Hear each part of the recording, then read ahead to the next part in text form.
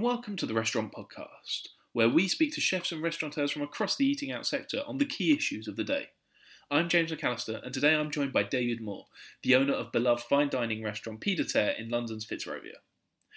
David, thanks so much for taking the time to speak to me today. I wanted to begin by asking about the recovery of the restaurant sector. You know, businesses have begun reopening now, but how do you view their ability to bounce back following the lockdown? Well, our ability is almost impossible without the customers coming through the front door. On my way here today, I stopped at one of my local restaurants, Savoir Faire on New Oxford Street, where, a mum from the School of Walk. She works as a waitress there long term. She's been in that restaurant about 12 or 14 years.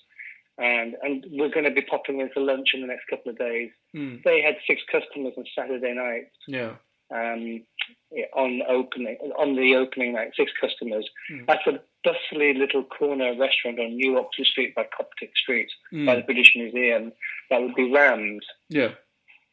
And she said, no, we've hardly got a booking all week. Really? There are just destinational spots, and I'm hoping, I can see across the road even now, Rocker they seem to be very busy over the weekend. There are certain styles of restaurant that people go out of their way for, but the market, that our industry is so diverse. There's so many different restaurants that require different. It's that kind of like, it's the touristy footfall. In the West End, we're not going to see that. So the quarantining has been stripped back for 50 or 60 countries, whatever. But we're not going to see any long haul. We're not going to see the crowds of American tourists that we'd normally see, or the Chinese. Our ability to bounce back is only as much as we have customers coming through the door. And of course, I know that for now, Pied à Terre has not reopened. No. Was there ever a thought in your mind that you would try and reopen after they announced the reopening date, or were you always planning on? Oh yeah. I was like, so through the whole sort of lockdown period it's been really, really hard, because the first 4 weeks, I think I was suffering from some sort of mental depression. I just kind of I couldn't see the light at the end of the tunnel. And then I sort of like get myself a brushing down and said, get on with this. And we started on looking at our vegan concept, doing the home delivery. And when we got the date, I thought, okay, great. And then I just started to get really anxious about second wave. We've got money in the bank. I think we're probably in a better position than a lot of businesses. Been very cautious over the years, and we've got assets. I've got wine reserves that are on the market now to help fund. But I just started to really think, looking at the numbers, the biggest worry is a second closure. So then I kind of thought, well, how is it best to open? And I just thought, you know what? I'm going to sit and wait. I'm going to watch and see what works, what doesn't work, what people are doing well, what people are falling foul of. We still don't really understand track and trace, which is a massive worry. If I get the call, Mr. Jones last night, table 2, obviously we have to hand over all the data on who was in, everybody that was in the restaurant, I don't know, or at the very least everybody that was on his table. What happened to my staff?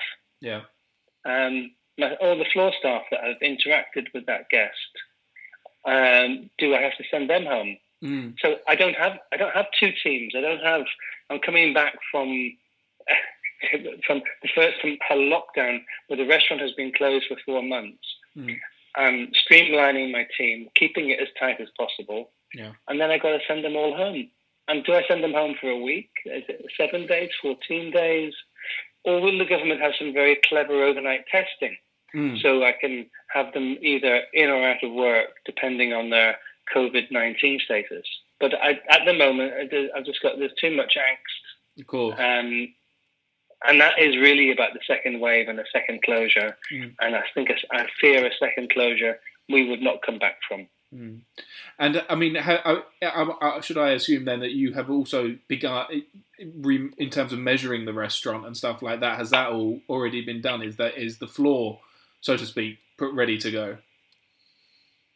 Well, we've got the decorator in at the moment. Oh, okay. Taking advantage. Yes, of course. I know what I'm going to be doing. Yeah. We have 14 tables, and in our small dining room at the front room, where we normally have 4 tables of 2, or a larger group, we're going to have 3 tables of 2, and that will work nicely. Yeah. In the back room, we have a lot of fixed seating, so we can't just remove it. Yeah.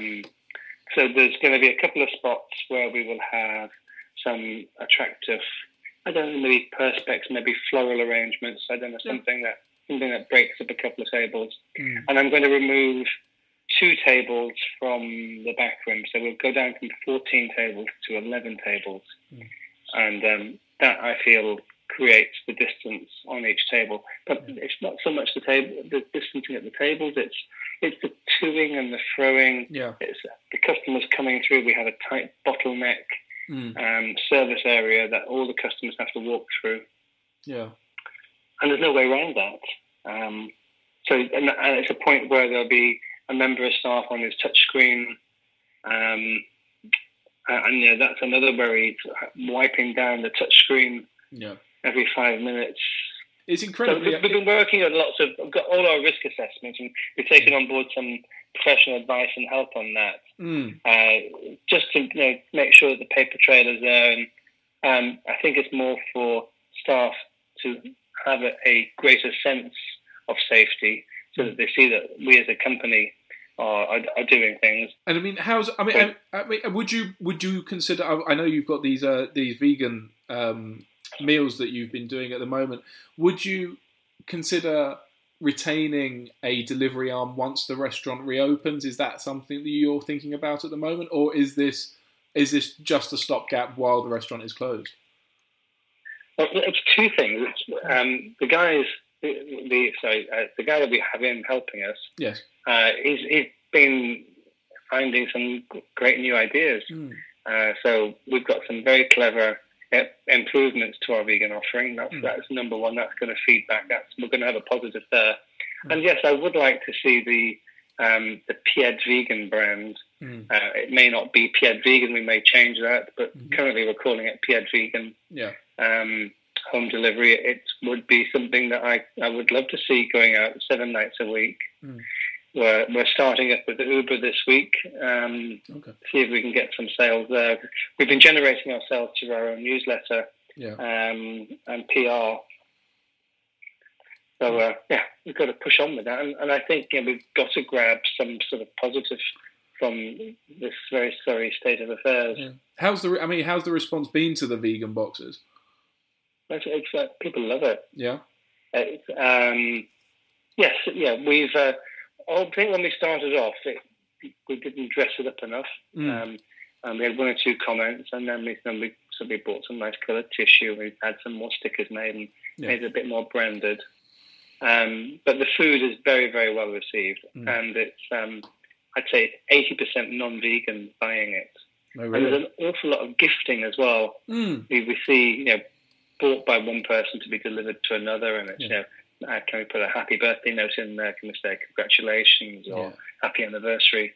Would you ever, if you were to carry them on, would you ever consider extending the range, or will you just double down and focus on on it being a vegan offering?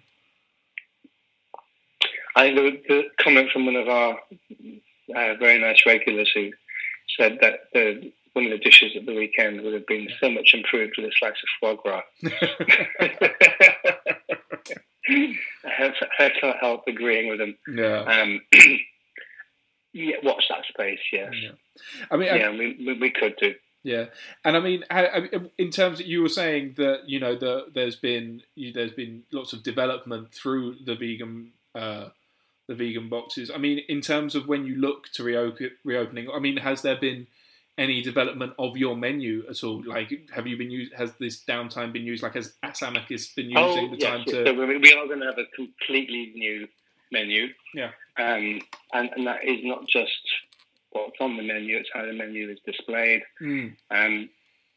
We will, as a sort of like standard restaurant, we would probably have mid-20s in terms of dishes that we would have available.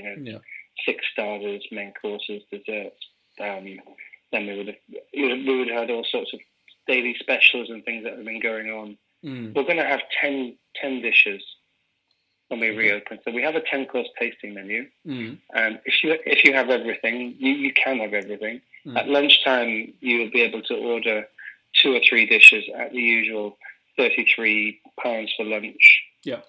The portions, you can't expect to get big portions at £33, but you'll get a lunch. Well balanced.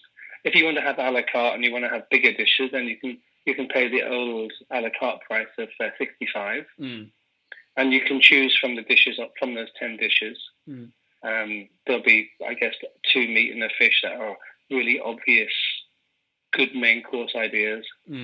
So those 10 dishes are going to inform what we do, which means that we're going to have half of the chefs that we used to have. We have to have half of the chefs that we used to have just for distancing in the kitchen. Yeah. So how do we do that? Maintain the quality. Yeah. So we do that by having them actually prepare fewer dishes. And do you think customers will come back to fine dining? Or do you fear you may have to pivot your offering in some way? Well, I don't see that the pandemic is going to bring any improvement to fine dining. That would be things that we would take away as takeaways and say, that's something we've learned to do really well. Yeah. But we will get through this, and we will have to morph slightly in what we do and pivot to creating this sense of safety for our clientele. I think people will come back to fine dining. Well, I hope that people will still have a 50th to celebrate. Yeah. And hopefully they'll think, Pied-à-terre's been around for 30 years. I think we can rely on them to think about what's the right way of doing things. I think you need to rely on old favourites and support them. Yeah. We're going to be here at the end of it, and fine dining. I worry more for restaurants that have, certainly anybody that's got a buffet concept is going to struggle big time. And I think people sharing plates. We were out on Saturday night we were in Blandford Street, actually sitting outside Le Tripier on the doorstep of Roganic. Yeah, having a meal from Farouz the Lebanese, and we were all really conscious about double dipping in the baba ganoush and the hummus. And we decided, what we'll do is we'll break bread and we'll dip with the bread. But there was a conversation about how we're going to do this. Yeah. So I think a restaurant that specialises or a main part of its menu is sharing plates. That's going to be difficult. And of course, David, last year Pied-à-terre underwent a series of renovations, the installation of a chef's table, for example, and you were talking about how this was a bid to broaden the restaurant's revenue streams ahead of its 30th birthday in 2021. Do you expect these new additions to be popular with customers in the months ahead, particularly while social distancing continues to be enforced? We have now 3 private spaces. Yeah. And I think they're going to people will be asking about those.